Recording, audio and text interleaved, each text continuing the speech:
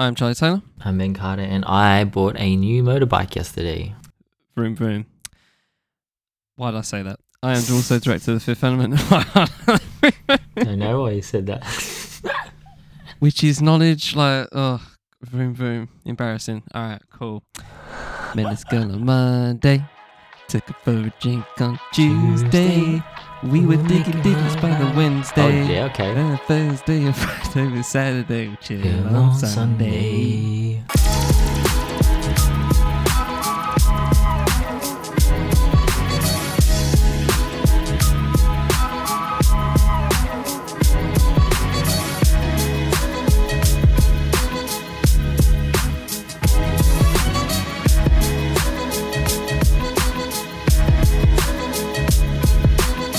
That's right, ladies and gentlemen.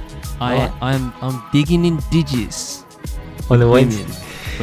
for Wednesday, Thursday, and Friday, Saturday. Get on my fucking level. Hi Ben. How's your week been? Can you feel me in? And what have you listened to this week?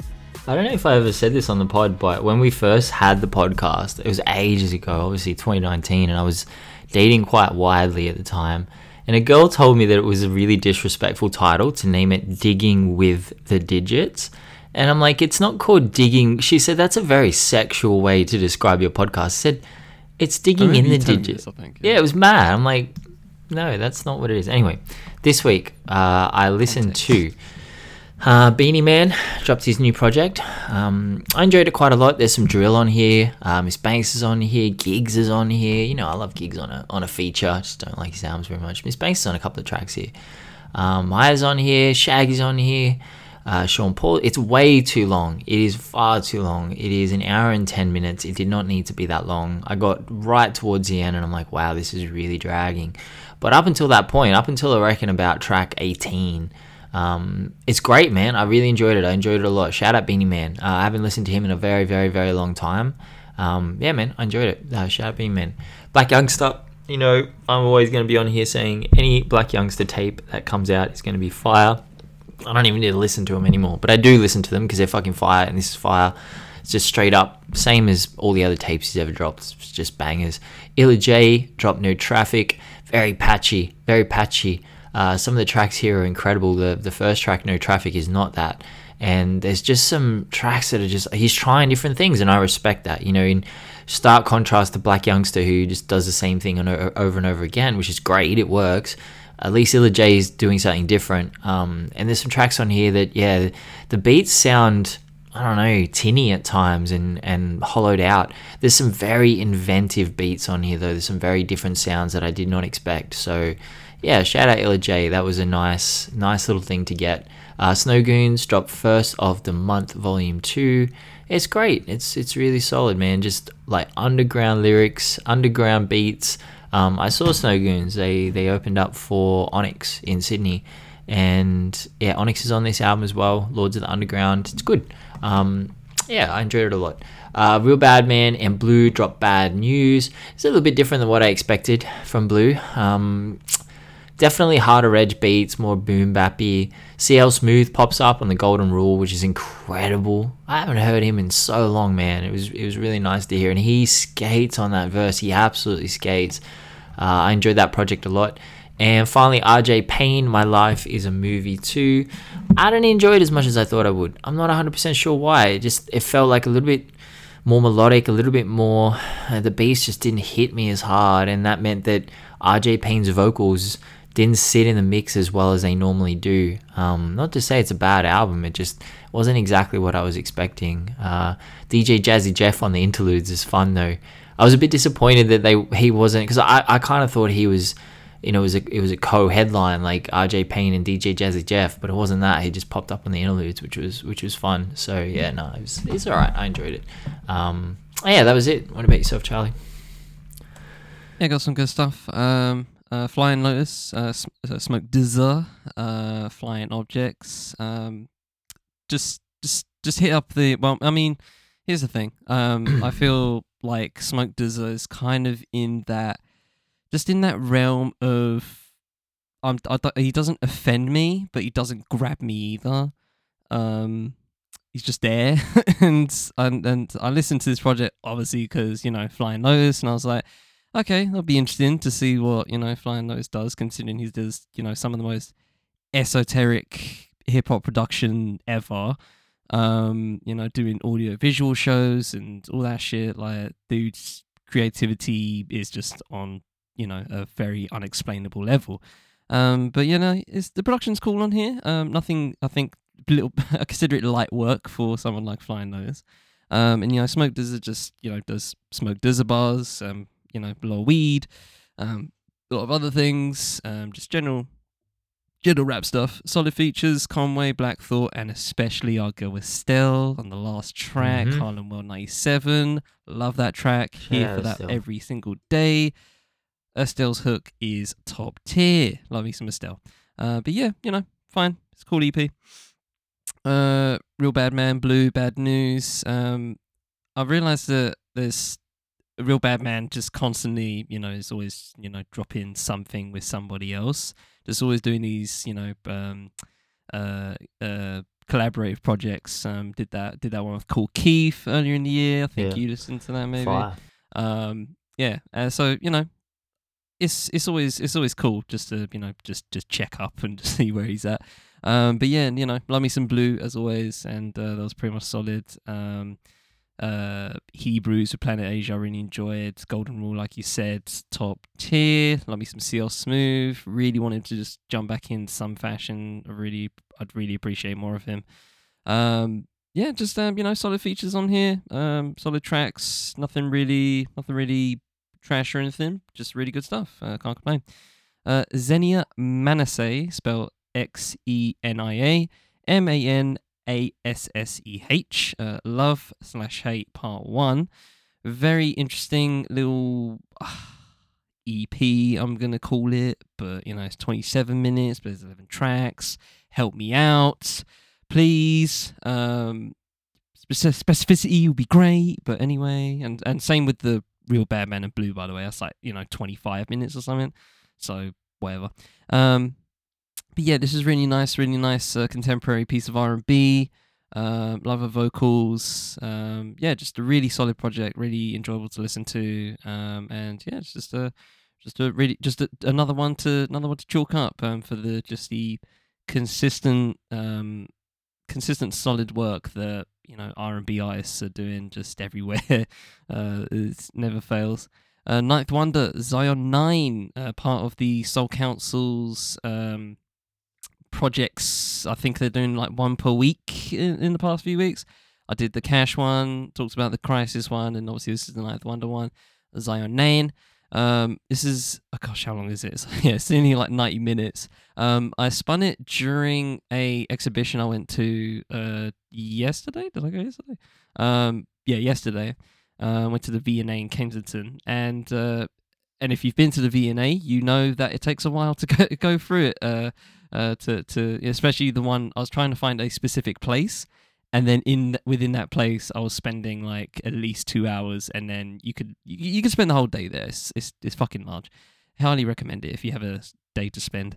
But yeah, I was looking at photographs and photographic history while listening to Zion 9, and yeah, it was odd mix, but it's very nice, really good. Ninth Wonder, go it, the steez.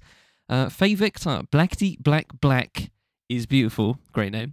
Kind of like a spoken word thing going on. Wasn't too into the beginning, the first couple of tracks. She was doing spoken words, but then she was repeating what she was saying with just more upped vocals. So she's going like, so for example, black woman. So she goes like black woman, and then there's another black woman just on the other side you're in. It's just like a little bit jarring for me personally.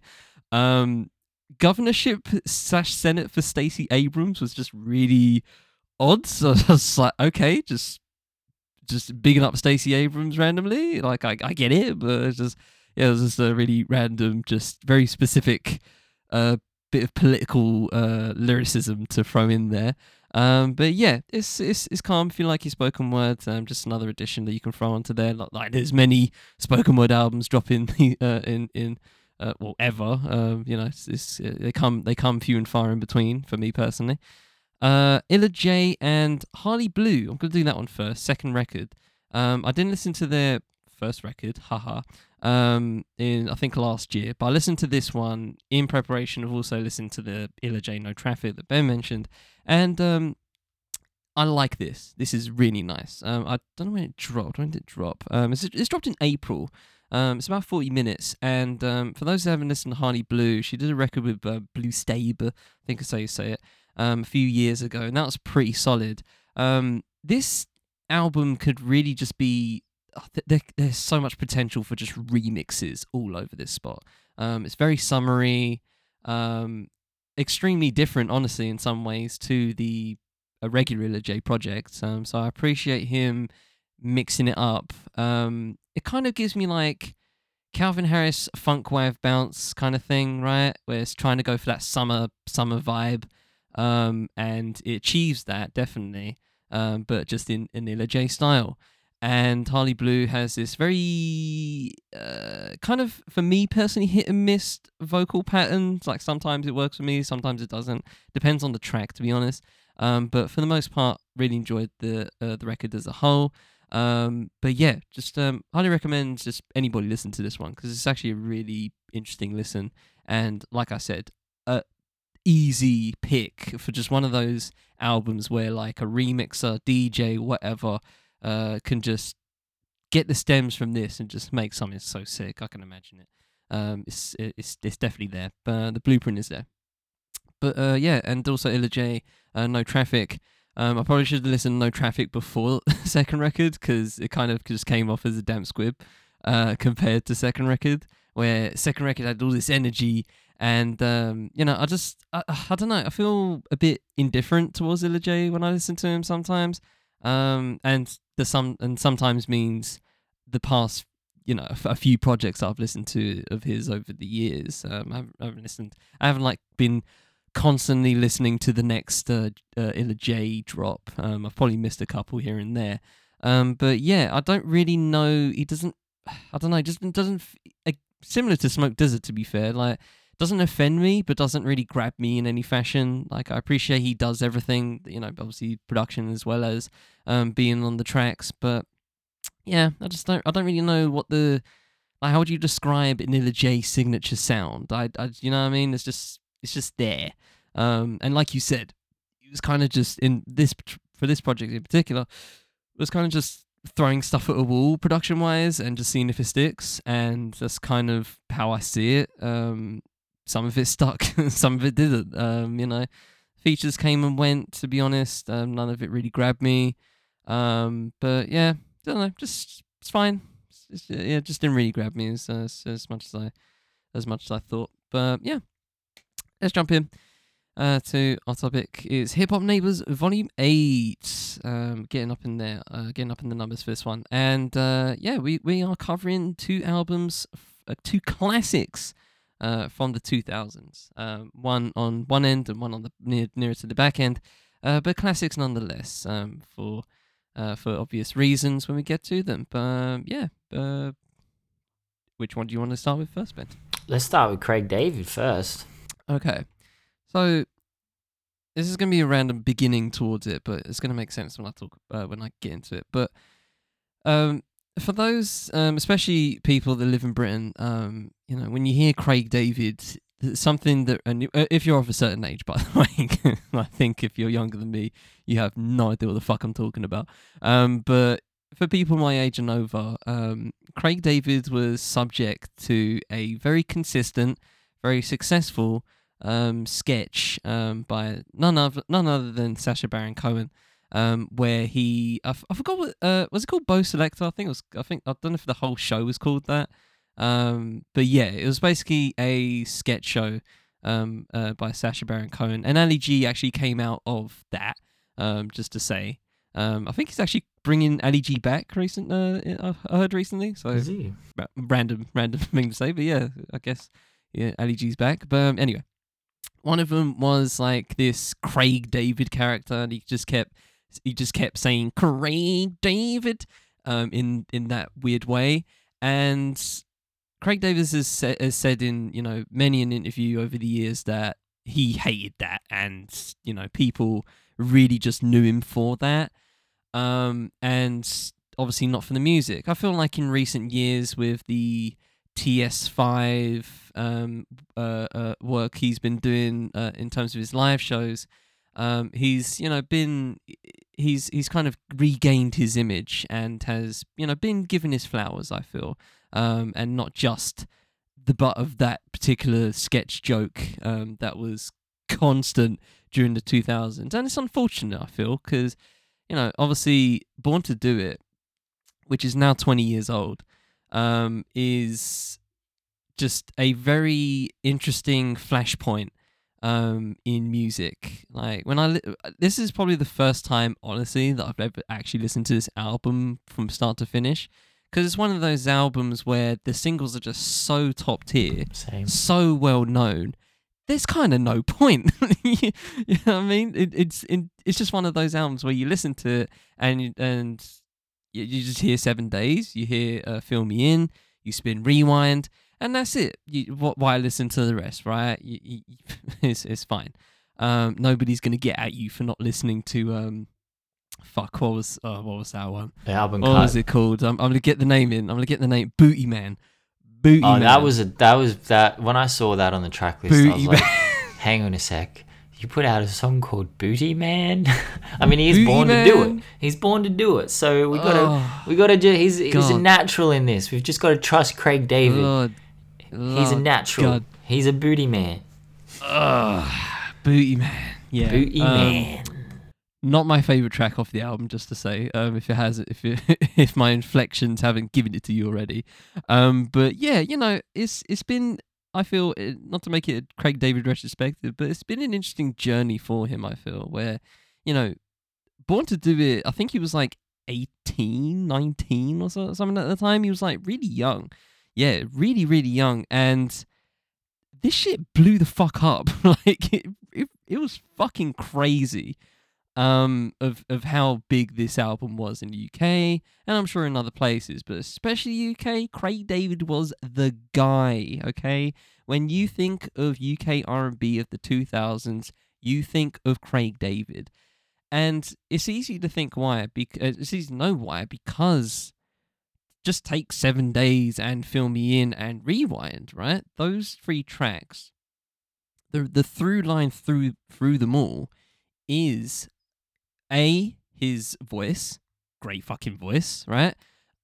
B, he raps as well, and that's cool. And C, the production is fucking top notch. Like, and they just have this flavor to them that I feel like, this was before, the likes of, I think before the likes of Chris Brown and stuff like that, where, around when Chris Brown started coming in, and and his compatriots, whatever, it was already established by then, I feel. Not saying Craig David was the pioneer of rapping and singing or anything like that. I'm not making that claim, obviously. And obviously there were plenty of Drake did that. Boy bands. It wasn't Craig David. It was Drake. yeah. Drake invented rapping and singing, of course. Yeah. But yeah, obviously I'm not saying that, but there were obviously boy bands as well that were kind of trying to do this, but not to they just didn't really hit. They didn't hit the way Craig David hit. Someone was bound to do it, and Craig David was that guy.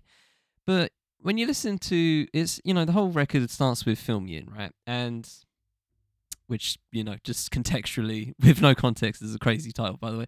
But it's even lyrically, it's very interesting. Just how he's talking about, this young love that he's got going on, and the parents are it's kind of like a parents just don't understand kind of thing. But he's sneaking about, and it's like, you wearing a black shirt, but you wearing white yesterday. So what's up? Like, what the fuck you be doing? And it's it's kind of it's very interesting. I feel the storytelling is really good, and that's a top tier track. Then 7 Days, iconic video where he's kind of just Groundhog Day in it basically, and he's trying to get the girl, and he keeps going until he gets the girl, and it's just really, really fucking good. 7 Days just is a timeless classic. Put that on in any party, people are gonna fucking sing it. Okay, it is fact. This is facts of life. Okay, it's gonna happen. Rewind to maybe to a little lesser extent, maybe more niche towards like the club ravers and stuff like that. But regardless, still a classic for that obvious reason, right? He's doing garage. it's just garage. It's just garage. It's Artful Dodger and Craig David is garage, and that finishes off the album very well. And then you get into just the rest of the album, which like I said, probably for the first time I've actually listened to all of these. It's just one of those. This is that album, where you just don't listen to the rest of it. But it kind of just gets to it's one of those albums where the singles are really good, and there's a reason why they were the singles, right? Not to say the others are bad, except Booty Man. Not a fan of that. Just wasn't into that at all. Charles not a booty man. Au contraire, mon frère. Okay, Oh, okay. Don't get me started. But This is a aficionado over here. Au contraire, but just wasn't into that. But yeah, it steps down. It steps down after 7 days. It just takes a little bit of a step down. It kind of mellows out. He's doing some singing, and it's kind of like a mixtures of like, I don't know, trying to do Fill Me In / 7 Days, but they're just different versions, I guess. And I don't know, they just inherently feel lesser.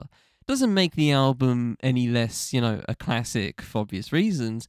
But there are some just the gap, I guess, the gap between the singles, which are highly notable, and the rest of the album is a very big gap. Not to the point where I say the rest of the album's bad or anything. It's fine. The rest of the album's fine. But damn, just the singles are so fucking classic. It kind of just it reminded me of what you were talking about, or what you're mentioning when we were talking. I think it was when we were talking about Souls of Mischief, where it's like if this album was called like Fill Me In or 7 Days, right? Would it be any different? I believe not. I don't think the fact that Born to Do It has anything to do with it. But if this album obviously didn't have those 3 tracks, I don't know how we would be talking about it. I don't think we would be. I just have to be honest, right? I'm talking about this album because of those 3 tracks. We love it because of those 3 tracks. I don't think people are, running to listen to Last Night, which is fine. It's a solid track, but I'm just saying nobody's running to listen to it. Walking Away, solid track. Nobody's running to it. It's just one of those things. And I don't state it to the detriment of Craig David in any fashion.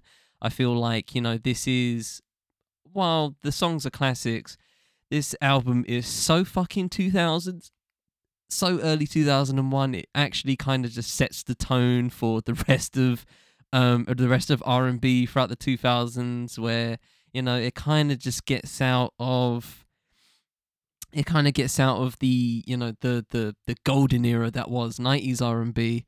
And obviously, we can have this conversation about, UK R&B in the 2000s as well, which, if I throw names out there that, it's most likely people haven't even fucking heard of them.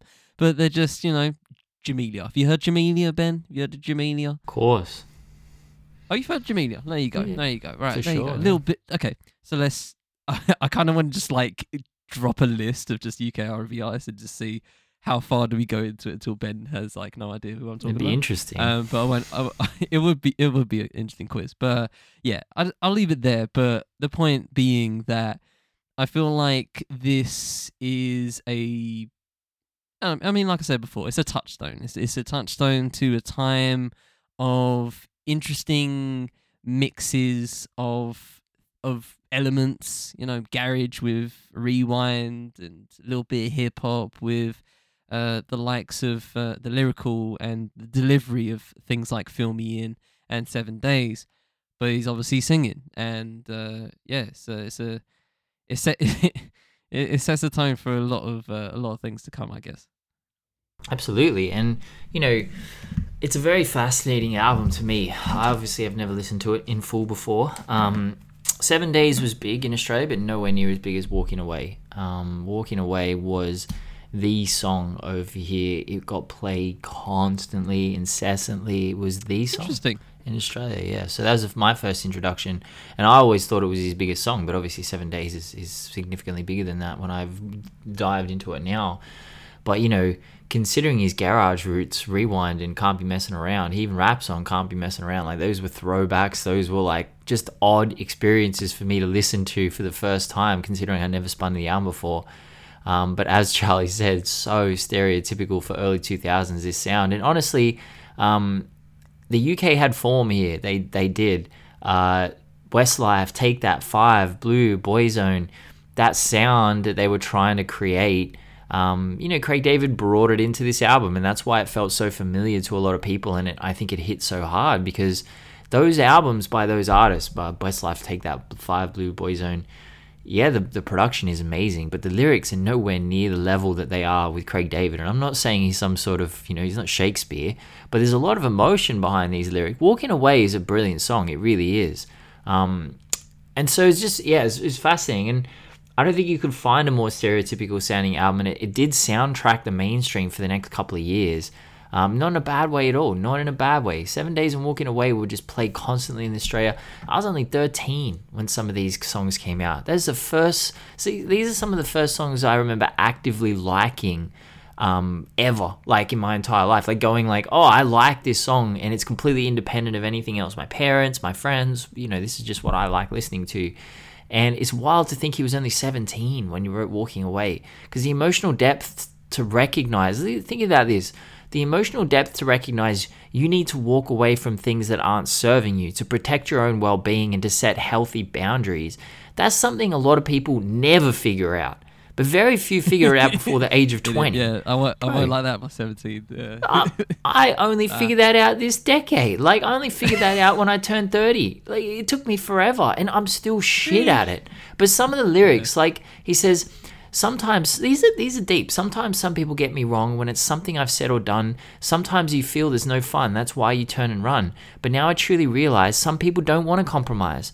Well, I saw them with my own eyes, spreading those lies. Well, I don't want to live a lie. Too many sleepless nights, not mentioning the fights. I'm sorry to say, lady, I'm walking away. That's special. And then he sings, I'm so tired, baby. Things you say, you're driving me away. As I said, it's taken me till 34 to actually live by those words. It's immense.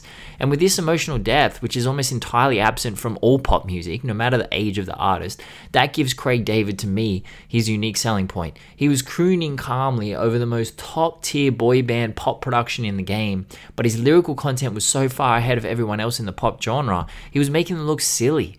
You know, he's making them look very silly. That's why, you know, he had the pop sound with the R&B intellect. That's how I feel about it. You know, he brought that emotion and intelligence and that emotional depth and emotional maturity that we were expecting from our, you know, our R&B artists in the 90s and the early 2000s, you know.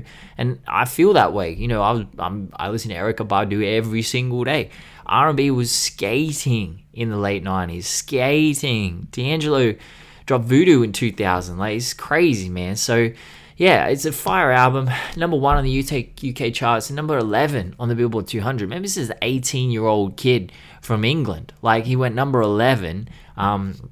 Fill Me In went number 1 in the UK. 7 Days went number 1 in the UK. Walking Away went number 3. 7 Days even hit number 10 on the Hot 100, which is huge. And so, yeah, it's an iconic album and a very fascinating departure from his garage days, even though he keeps that in a little bit. And that was curious to me. I was like, because, you know, I did a bit of research on him, and he did start in that area, you know, that was part of his early sound. I wonder why he kept those two touchstones on the album, because I haven't listened to his discography past this record. I mean, I've listened to What's Your Flavor, of course. I've listened to the singles, but I didn't know if there was any garage after that. Did he ever go back to garage, or was this just like the final end of his garage roots and days? I'm not really sure. The last time I properly listened to a Craig David in anything was like he did a track with Big Nasty a few years ago, that was just so fucking good, and it was a literal a bass track. It was a literal garage track. It was just, but yeah, it fucking works. Like the formula is so crazy of how it just works when he does it, and it's like you said, it's probably because of those roots, that it just feels right at home when he does it. You know what I mean? I feel why I can listen to this with no issue. I'm not, just being me real, believe it or not, I'm not listening to Blue these days. It's not happening, right? It's not happening these days. Not listening to fucking hell, I totally forgot what the fucking others were, but yeah. Anyway, yeah, so I don't really, I don't think he does it like as a thing anymore. But yeah, the last time I checked, what the track of Big Nasty, tough track. That was a really freaking good track. Shout out to Mark Hill, by the way, who produced the majority of the album. He is one half of Artful Dodger, which is a garage duo. So obviously Rewind is the notable track, but there's also a one called Moving Too Fast with Ramina Johnson. If you've never listened to that in your life, get fucking prepared, buckle up. Banger of a track, absolute classic banger track. Oh my gosh, I want to listen to it right now. Let's end this pod. I want to listen to it right now. Anyway. Yeah, listen to it. I'll talk about Niles so Barkley. It's so good. I'll talk about Niles Barkley. You go some spins. Yeah, so we can do Niles Barkley. Now, we spoke about Danger Mouse in a prior episode, and I revealed, well, maybe new information for a lot of people. Danger Mouse began as a trip-hop artist by the name Pelican City. Now, we've briefly explored the connection between trip-hop and hip-hop in a few episodes. Might actually be one to discuss at some point in the future. But Danger Mouse began as a trip-hop artist, and then he dropped the Grey album in 2004. He obviously worked with Gemini in 2003, so he had form in hip-hop. But that was his transition into hip-hop. It was very swift. It was incredibly successful. He worked with Damon Albarn on Demon Days. Then he picked up a duo album with MF Doom called The Mouse and the Mask, which we've covered before. And from there, he decided to link up with another legendary hip-hop artist, CeeLo Green. Now, CeeLo Green is a pioneer. You know, I actually referenced this. I didn't even remember that I wrote this in, but I referenced it very early. A few years ago, someone tried to claim Drake began the trend of rappers who sing. And I think most people's eyes leapt out of their fucking skull, and they had widespread aneurysms when someone said that, because it's just madness, as if Lauren doesn't exist, Queen Latifah doesn't exist, CeeLo doesn't exist. Now, CeeLo is an Atlanta hip-hop legend. He began in Goody Mob, the youngest member in the group, and he very regularly stole the show on Goody Mob albums. Very regularly. He stole the show on Outkast's debut album. You know, I love their debut album, but you've got to agree, like, Get Up, Get Out, like, he was just fucking immense on that. Incredible. Soul Food was Goody Mob's debut album, and then in the early 2000s, CeeLo dropped his debut album and his sophomore. And to me, they're classics. They're some of the first albums that I really got into myself. I like everything he's ever done, even down to his Christmas album. I remember when his Christmas album came out, and we sat around and we listened to it all day in my house. I made everyone listen to it. I thought it was amazing. But he established himself by the mid-2000s as someone wholly capable of spitting a venomous verse and then turning around and singing a beautiful hook on the same song. And the fact that it took him until Crazy to hit his commercial peak in 2008 is wild, because he's incredibly successful in that realm when he does it. And so Niles Barkley, quite oddly, remains the commercial peak of both these iconic artists. St. Elsewhere went number 4 on the Billboard 200, and Crazy made it to number 2 on the Hot 100. Danger Mouse had made it to number 5 with Broken Bells on the Billboard 200 a couple of years later, but he didn't chart on the Hot 100 at all outside of Niles Barkley. Goody Mob's 98 album, Still Standing, hit number 6 on the Billboard 200, and Cell Therapy went number 39 on the Hot 100. But again, CeeLo Green's commercial peak was Gnarls Barkley. It's interesting that Gemini dropped his first Danger Mouse collaboration in 20 years because it was actually Gemini who introduced the two. So we spoke about the Gemini album a couple of weeks ago. Now, CeeLo told Pitchfork, "My services were rendered to do a remix for Ghetto Pop Life by Danger Mouse and Gemini, and after our work was concluded, he asked whether he could play a couple of things for me. I was like, cool, and I was blown away by the 4, 5, or 6 tracks. It's very rare that you get someone to just bust off 6 things that make you say, wow. I said we should hook up after that and do a few tracks, and he was like, well, I don't really do tracks." So Danger Mouse said, "In the back of my mind, I was like, do I say that? Because I was thinking it, but I'm like, am I really going to say that?" So they did, CeeLo Green says, "We did the 6 tracks, but it ended up taking 2 years going back and forth." Danger Mouse said it was 2003 when they met and started working together. Then we did our first demo, Storm Coming, which is on the album, which is, he said it's different from what you hear on the record. And then CeeLo had his albums out.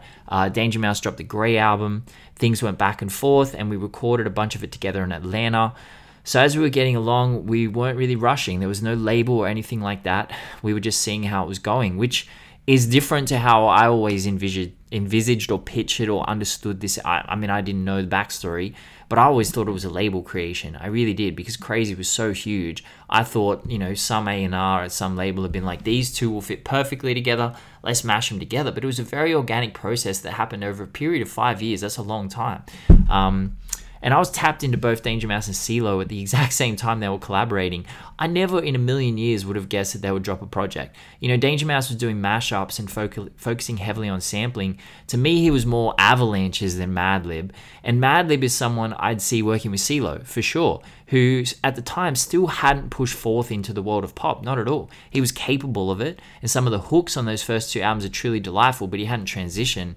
But Sane Elsewhere is something else. To me, it's a classic. I've got it on my wall back there. It's very rare that we actually do an episode where I've got just one of my posters up there. But yeah, man, it's something else. Wiki lists it as neo soul, psychedelic rock, psychedelic soul, and hip hop. And it is, but it's a pop album at its core, and it's a fucking great pop album, especially for the time, because in 2006, pop music was getting very electronic. The period in the mid to late 90s where it was in vogue to get a rapper on your pop track evolved into pop stars hopping on rap beats and then grabbing a rapper for the verse at the end. Gwen Stefani did that. But by 2006, this was dissipating. Christina Aguilera and Gwen Stefani were the last 2 holdouts. They really were. And the transition was into electronica. Justin Timberlake and Timbaland created Future Sex Love Sounds. Madonna hit a new peak with Confessions on a Dance Floor, making, these were very electronic music. This is very dancey music. So there are a select few pop albums in existence who effortlessly break the mold and are so adept that they can never be properly imitated. To me, Crazy is just perfection. The beat was simple, but it was still insistent. CeeLo Green delivers one of the greatest vocal performances in pop music history. His voice on this song is peerless. It's perfection. It stretches across the production, doesn't falter for a second. It's ironic that he would later appear on The Voice, which is certifiably the worst show for finding vocal talent in human history. And it's exactly why Crazy could never be truly imitated, because there are very select few pop singers who can actually sing, like genuinely sing. Christina Aguilera, absolutely. Beyonce, who was pop, early days, absolutely. Adele, absolutely. CeeLo's in that group, but it's a very small group. I've seen a lot of pop acts, I've seen a lot of rock acts live. 95% of them just can't fucking sing. They're trash. But on top of the perfect pitch, the lyrics were very evocative, and to me this was the perfect introduction to the darker side of Sane Elsewhere. It has Just a Thought, which is one of the most relatable songs about suicide I've ever heard in my entire life, and delivered so expertly, you wonder if CeeLo is sincere in his defense that it's a passing thought, or he's actually covering up his true intentions. And that's just the way that he did it was just stunning. And the funniest thing about the album might be the backstory. They actually attempted to give the concept before it dropped. I'll read it out of the Guardian review. It said, "So this is the concept. Barkley is the pen pal of Lester Bangs, the long-deceased rock critic responsible for appropriating the phrase punk rock, but also soul man Isaac Hayes and Gordon Gano, vocalist with ramshackle acoustic trio The Violent Femmes. He is also apparently the lover of Janet Jackson and Mariah Carey, Kraftwerk's English teacher, and the broker of a meeting between the Wu-Tang Clan and Britain's Turner Prize baiting Stuckist art movement. That's the concept to St. Elsewhere. Yes, Charlie's, if I could take a picture of Charlie's face right now and make it into an emoji, I would do that. And in the promo photos, they dressed up like Clockwork Orange in an attempt to add mystique to the collaboration, which again fell entirely by the wayside because of Crazy. The first song to go number one in the UK off downloads alone. The video is just a bunch of mirrored ink blots which form into the duo as the song ebbs and flows, which again point to a much darker truth underlying the catchiness of the song, one that's then played out across the album. And rather than elaborate the concept they try to promote the album in, what actually emerges is something far more relatable and rooted in reality. That concept is silly because this album is very relatable. Go Go Gadget Gospel is a wild entry, huge BPM. CeeLo gives the impression of someone totally out of control, just careening around. He proclaims he's free and then spends most of the album telling us how trapped he feels. On the second verse, he sings "Heart is enormous," and I think that's the perfect introduction to the album because wherever it goes, there's emotion and isolation. And on the title track, CeeLo really starts to drive home his feelings of disconnection and he's hurt at a world that he feels has turned their back on, not just him necessarily, but his emotion and his essence.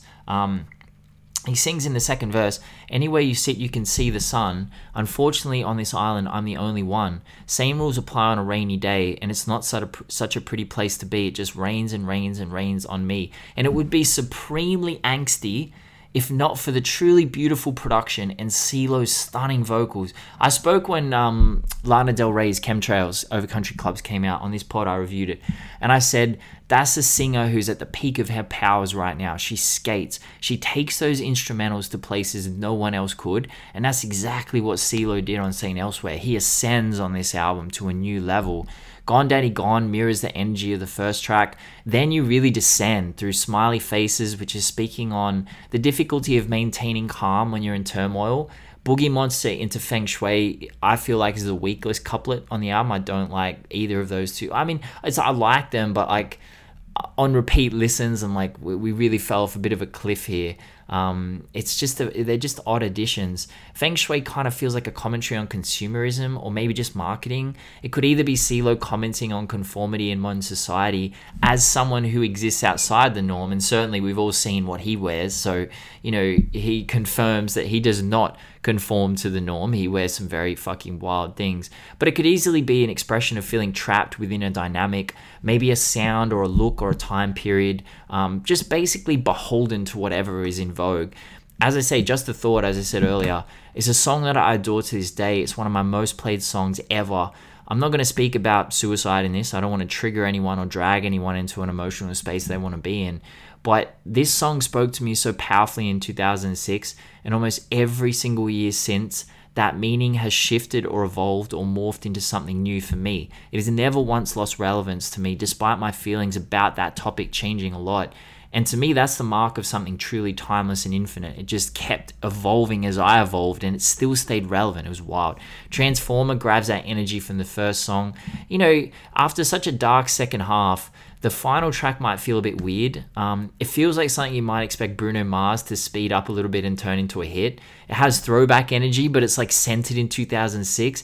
It's a very haunting waltz, and CeeLo offers up some sort of resolution or closure at the end of such a descent. The desire to dance, to try, and remember the last time you actually enjoyed something and let go, because there's a lot of being trapped in this album, a lot of isolation, a lot of feeling pressured.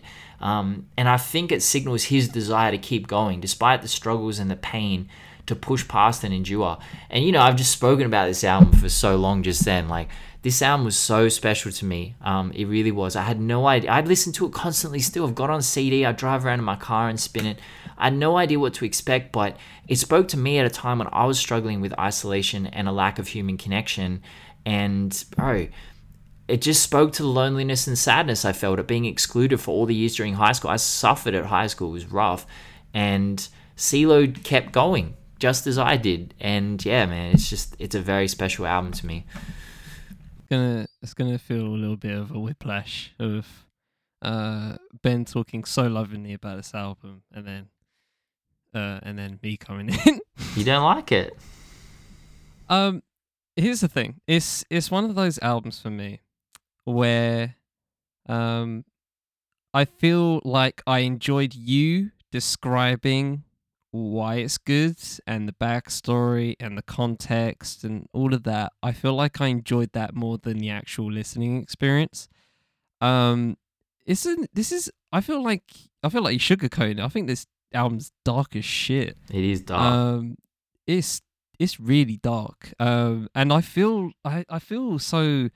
I don't know whether it was like perfect for 2006 or not, because I can't imagine someone like, because the landscape of 2006 in my mind, and you know you made me think about remember when we talked about the Black Eyed Peas that during that infamous episode, and we were mentioning how they just went down the electronic route for, well, as Will.i.am mentioned, because he went to Australia for a bit and heard EDM for the first time or some shit, like just discovered electronic music and was like, I'm gonna do that, right? But you a wrinkle we didn't say then, but you said just a few minutes ago, was that kind of it was just the industry was just going to that point anyway. Definitely. Like you mentioned Timbaland and Justin and all those, right?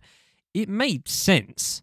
I mean, Lady Gaga was about to come out in like what, 08? Lady Gaga, bro, that album changed the fucking world. Literally, like changed the world. Literally, just like neo electro pop. Like brilliant. It was just neo electro pop. That's all it was. And so so I'm trying to think of like, did this album drop at a perfect time?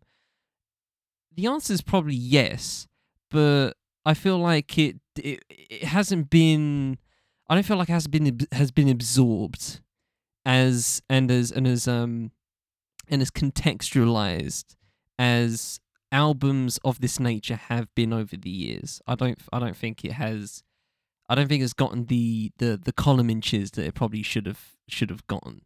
Obviously, and partly, and again, I feel like it's harking back to the Souls of Mischief episode. This feels like a 93 to Infinity moment where people would just listen to 93 to Infinity and people just listen to Crazy. Yeah, definitely. And it makes sense because they're bangers, but geez, there's so much in this. I mean, even Crazy itself, right? I'm just gonna read the first few lines that everyone knows, but this might be one of the greatest. This might be one of the greatest pop songs ever. Just before, it might just be in the top 10. Genuinely, sorry, I just had to say that, man. Read these lyrics out. Yeah, it's so dense, special, but it's like swimming pools times 10. Yes, like swimming pools is obviously just like everyone's banging to it, but it's literally a serious song about alcoholism. It's like, but when do everyone listen to it? When they're drinking. This is like that, but just times 10 because it's so buried. And CeeLo's performance is so fucking good, and the beat is so crispy. Yeah. Nobody cares about how depressing the song actually is lyrically. I remember when I lost my mind. There was something so pleasant about that place. Even your emotions have an echo in so much space. What the fuck are we doing? Beautiful. I feel that in my fucking soul. It's so good. Just reading it off is absolutely outstanding. It's absolutely nuts. And when you're out there without care, I was out of touch, but it wasn't because I didn't know enough. I just knew too much. That make me crazy. Bang, bang. Just remove all of the performance. Just read it, and it's chills. I keep trying to get out of myself by saying crazy, but it literally is crazy. It's crazy. It's crazy how fucking good the lyrics are, and people just don't actually acknowledge how great this is, right? And I feel like it's the same for the rest of the album, but I just can't enjoy it overall. It's so I mean, aesthetically and subjectively for me, there's just moments where there's moments within songs that just, I don't know, just kind of take me out of it. Whether it be some sort form of production choice, it just, at times it just takes me out of it. So I'm kind of like, I'm going up and down with the album, of actually just trying to enjoy it, and I kind of just overall don't. That's just purely surface level and purely subjective point on my part, right? But like I said, when you're describing the context and describing how dense everything is and how packed full of meaning this album actually is, um, I respect it. I just don't really, at surface level, I just don't really spin the album. I'm just like, this is a fun album to listen to. I like this album top to bottom. It's just not true. This is not true. Like you said, Feng Shui and the other one before it, Boogie Monster. Boogie Monster. You know, I like the first. I like the first. Especially Go Go Gadget Gospel into Crazy. Just that sequence was buttery smooth. Saying Elsewhere is cool. Gone Daddy Gone's alright. Smiley Face is alright. And then just the rest of the album just kind of just gets to this dark place where I just don't really. I'm just not meeting it there. It's probably a me. It's probably a me issue. I'm just not meeting it where it wants to go. And I'm just like, not feeling it right now. Not me. Not trying to get there right now. But yeah, it's just, but with all that said, objectively, I get it. Objectively, I get why this album is a classic. And again, while I don't enjoy the album personally from a surface level, just listening to it and enjoying it, and asking myself if I enjoy it, it's just so packed. It's just so packed. It's too packed and too dense to ignore. And I genuinely feel like it's underrated in a lot of ways. I don't feel like people talk about this album in the context of like best albums of the 2000s. I don't think people talk about it like that. They talk about Crazy like that, and that's fine, all well and good. I'm here for it. I'm on that boat with everybody else. But nobody talks about the album in such a positive light, and I feel like it should have a good, really, really thorough, just really thorough breakdown. And I mean, you kind of did already, and that sufficed very nicely, for what is a half an episode of of digging in digits, right? Done very well. But I just feel like there's just so much in here where I feel people just don't talk about this album, and I just find that a bit odd. People probably just, I mean, overall, people don't talk about CeeLo Green as a talent. To be honest, let's be real, of how fucking how fucking seismic he has been, and how iconic he is as an artist. I feel, Goody Mob, obviously. Have we done a Goody Mob episode? I think No, definitely haven't. No, yeah, that's definitely on the list. I know that for sure. But when we get to that, I know I'm gonna enjoy that because Soul Food for one, banger. It's just, there's some good shit all over Goody Mob's career, and even their recent album I really enjoyed a few years ago. I forget what it's called, but yeah, it's really good.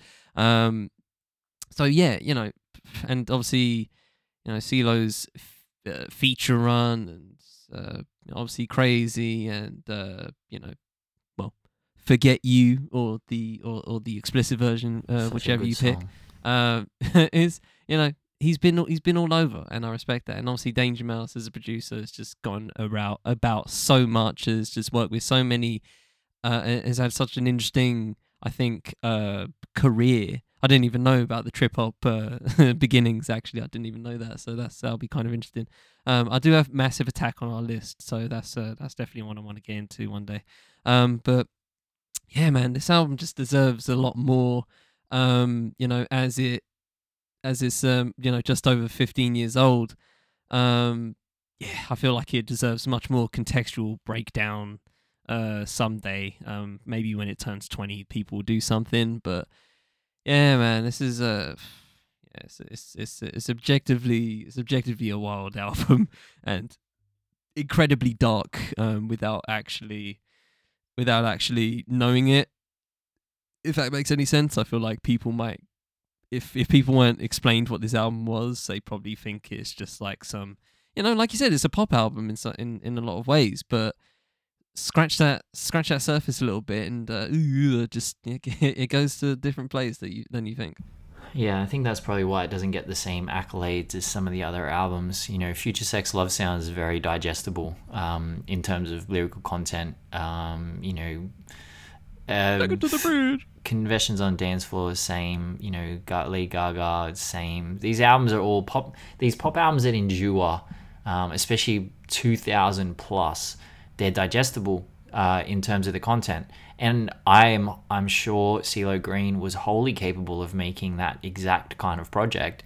And that's, I've said it a million times on this pod, I will always respect artists who have the opportunity to go super mainstream or mainstream in general, and they choose to go in the opposite direction. I was listening to Earl again yesterday, and I'm like, listening to Doris, and then moving on through his career and just being like, he could have gone the Tyler route. He really could have. And that's not a criticism of Tyler at all. Tyler was brave just as Earl was brave. They were just brave in completely different directions. And that's what CeeLo did on this album, man. He could have. And he did it on the next album, or his solo album, The Lady Killer, I think it was called. I can't remember. I think that's what it was called. The one that had Forget You, Fuck You on it. But again, even that album, I've listened to it countless times. Yeah, this is a big single on it, but the rest of the album is intense emotionally. It's quite dark as well. So, no, man, this album is really special. I never thought I'd be talking about it in this depth ever, but, there we are. Like, yeah, it's a fucking great album. That's what you get here, ladies and gentlemen. That's what you get. But yeah, man, 2 classic albums in the 2000s, like I mentioned before, and rightly so for, actually varying reasons. It's actually kind of interesting. How different the 2 albums are, especially. But yeah, man, really enjoyable. Really enjoyed just scanning into these, and yeah, we'll end it there and get into a line note if you have anything, Ben. Yeah, so I bought a new motorbike yesterday. I bought a new motorbike, and it was a scary bike. So I was on my provisional license, which means you can only drive a certain capacity bike, and I was riding a 650, and they're heavy. My bike was 280 kilos. But when I sold it, I wanted to go up. So I went to a 1300. Now, the 1300 is about 150 kilos heavier. And this bike was out in Kurri Kurri, which is 2.5 hours drive from Sydney. So we drove up there, looked at the bike, and I was like, this bike is amazing. I want it. But I was terrified of riding at home. It's so heavy, so much more powerful. Bikes, and it's not a bicycle. This shit is fucking scary. Like, genuinely, shit can just go wrong in an instant. So to get it out onto the road to give it a test ride, right? The guy who I was buying it from couldn't ride it anymore. He was not capable. So it was just sitting in his little thing. So I had to go up a driveway of loose stones, which again, if you've ever ridden a motorcycle and you see loose stones, that shit haunts you in your fucking nightmares, because as soon as your bike back end slips out, you're fucked. So I've got to get up this driveway of loose stones, turn right to get a tight right turn to get around these cars, still going up a hill. So anyway, I get up there, and then I go to turn, and the whole bike just falls straight onto my foot. And it's possible that I have broken my foot. It's very sore. I don't know that it's broken, but it is fucked. So already, I haven't even bought the bike yet, and I've dropped it onto my fucking foot. And I was with my uncle, and I said, what did I do wrong? He said, you didn't turn the bike. He said, you were going straight and then just went shoo, boom, and it went straight over. And I said to him, I was so scared of losing the back end on the stones. So anyway, I haven't even ridden it yet. Remember, I've got to ride it 2.5 hours back to Sydney. It's 350 kilos. I've already dropped it on my fucking foot. So I get it out onto the road and start riding it for a test ride. Terrifying. Fucking terrifying. So big, so heavy, so scary, so powerful.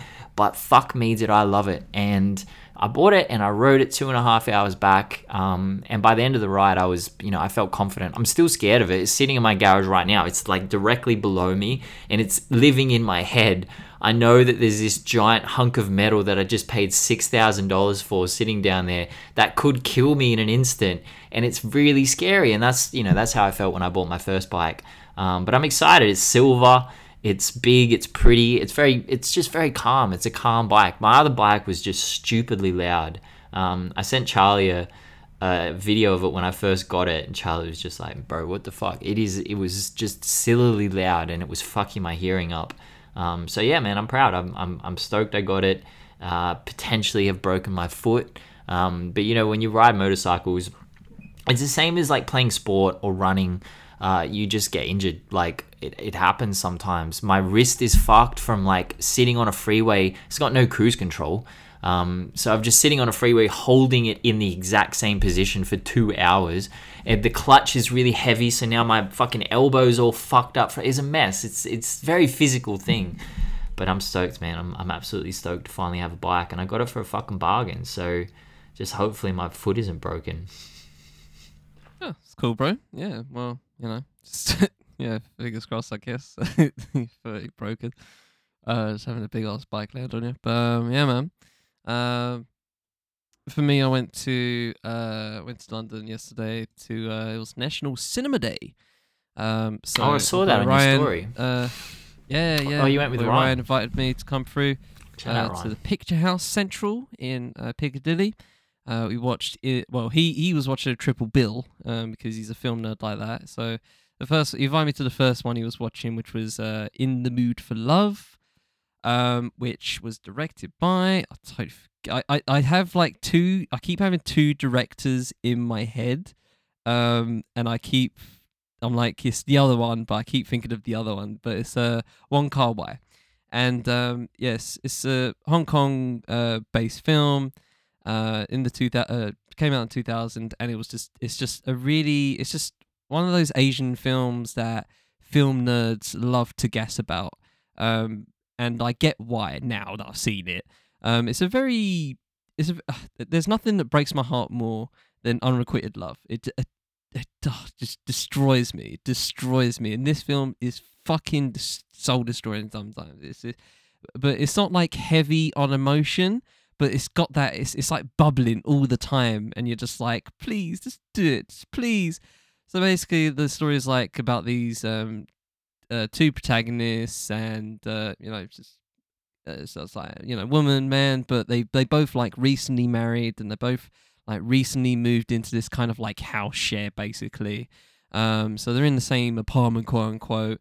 I don't know how it's described in Hong Kong, like parlance, but yeah, basically they're just like living in the same apartment building, like next door to each other, but there's also like a landlord who lives with them, so to speak, and she's nice. She plays mahjong all fucking day.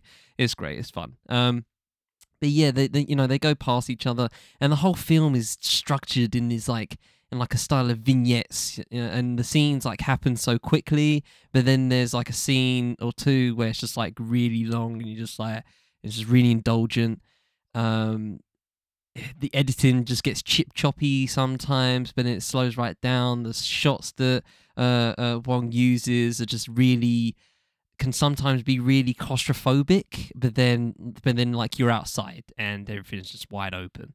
Tony Leung, legend, and I forgot Homegirl's name. I forgot Homegirl's name. I'm gonna look at Maggie Cheung. My gosh, she looks so good in this film. It's absurd how good she looks in this film. Whoever dressed her deserves a fucking medal.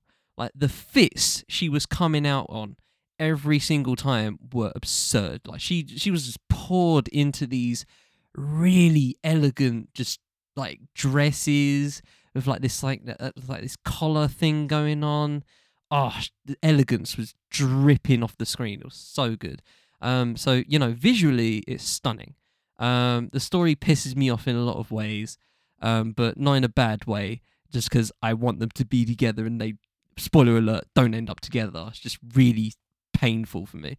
But yeah, it's a really beautiful film, and it's one of those films where you don't actually know you don't know how long it is. When you're watching it, it doesn't feel like you're halfway through the film. Oh, this is the halfway point. You know what I mean? And even the end doesn't feel like the end, but it's the end. And then, but yeah, it's only like 1 hour and 40 minutes, but it didn't feel like that. It could have been an hour, it could have been 2 hours, could have been 3. I wouldn't even known because it's just this pacing is so interesting.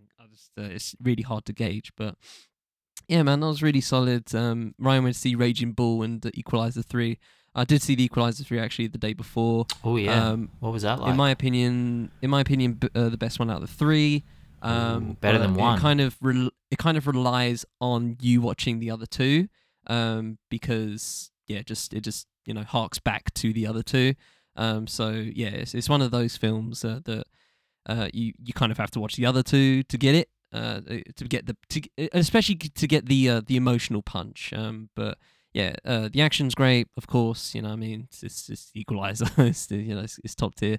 But yeah, man, and the visuals. Oh gosh, Italy, man, so crazy, so racist yet so beautiful. It's fucking crazy how it. Oh, they mad racist in Italy. Oh, yeah, oh yeah. Even like northern Italians towards like southern Italians is absurd. Like they hate this. They're racist over there, man. It's crazy. What country? They're in a far right government right now, bro. They don't give a fuck. What country is not racist though? Like I knew you could ask. I feel like someone was gonna listen to that, me saying that, and just go like, "Well, what country is it?" Yeah, but not in a defensive. I'm not trying to defend Italy. I'm just like, no. I get you. You know what I mean? Yeah, but it's just like everyone. Great question.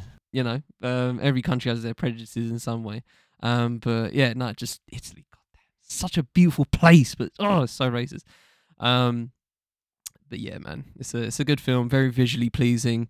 The what's the word? The Christianity elements I just don't care about. I get why they're doing it contextually, but I don't care, bro. Like, you know, he's asked a question a couple of times in it where dude goes, are you a good man or a bad man? He's like, I don't know. And it was an interesting answer because for obvious reasons, right? Is a conflicting thing. He does things for people, and you know, in that way, he's a good dude, but he kills a lot of people. So it's a loaded question. But I'm a little bit nervous about watching number 3 because I did not like number 2. I thought number 1 is one of the greatest movies, bro. So that scene in where he's like the 18 seconds or something in that room, and he's just like looking at his watch, like it's just madness. But yeah, I didn't. Maybe I need to watch 3 then. Yeah. It's good. It's got some really good stuff in it, really good moments. Yeah, it just packs. Especially if you watch the other 2, has that emotional punch that's just, you know, it's optional, but I feel like it pays off if you get it. But yeah, man, really good stuff. Just saw some 2 solid films over the past weekend. Just some good photos. Oh, went to Notting Hill Carnival. Didn't say that. Yeah, that was good. Walking simulator as it is. But yeah, that was enjoyable. That was pretty solid. Got some good photos from that. But yeah, man, I literally have, for money reasons, I have nothing on for the rest of the year, and I'm just like going, shit, it's bad. Oh, so bad. There's so many shows I want to hear. There's so many things I want to do, and I'm just like, oh god, this is so bad. I'm nasty in this. I'm just gonna admit it. But some people send me tickets to certain things, and so now I am a little bit sneaky. And when I see a show or an artist I like coming out, I start following their manager on Instagram. I start following their production company, and I just start liking and try to build a relationship. It's very nasty. Okay, I'm not saying I'm not proud of this. I don't ask for tickets. You can, bruv. I don't ask for tickets, but I really there's a band coming out called Kosheen that my friend and we were obsessed with in the early 2000s, and it's so ironic because weird. I bought their album for $4 the other day on CD in a discount shop in Newtown, and then literally a week later they announced their first Australian tour in like 20 years. So yeah, I said to my friend, you know, we've got till October or November when they come out. I'm gonna do this. I'm gonna work on getting us tickets. And I've never been successful thus far. I'm not successful in this at all. So I don't know if it's just a pointless endeavor, but I can't afford to go to shows, man. It's just too expensive. It's getting to that point now with cost of living, especially in our country, where just the rich are going to shows, man. You can't. I remember I saw a band last year, and they were an Australian rock band, like a real grungy band in the 90s. But because it was in Manly, it was so expensive. The only people who could turn up were just rich people who didn't seem to know what the fuck was going on. They all wanted to eat their cheese platters and sit on the lawn and drink their wine. And there's this band up there just grunging the fuck out. And they're just like, oh yeah, this is a Saturday night out. And I was out there spending like all my money on this because it was such an important band. It makes me sad, man. It does. It's just again priced out of live music, and there's no answer to it because we don't want to charge less. Like, we want artists to be able to make money from touring, especially if they come into Australia. That's a long way to go. There's a lot of costs in coming to Australia, but yeah, man, it's just a bit sad. I'm just getting priced out of life in general, bro. It's peak. It's peak out here. It's peak out here. But anyway, on that note, ladies and gentlemen, on the Fifth Element Podcast Network, it's been Digging Digits.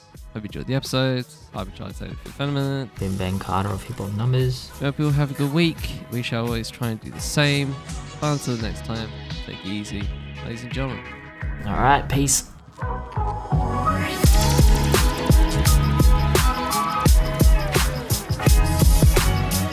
Digging in Digits is produced by me and Ben Carter. The show is edited by me. Music for the show is Peace and Video Games by Bonus Points. Thanks to Chill Music for the ability to use.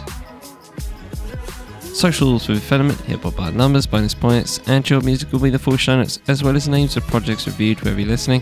This has been a 5EPM production. Thanks for spending time with us. We'll see you next time on Digging in the Digits.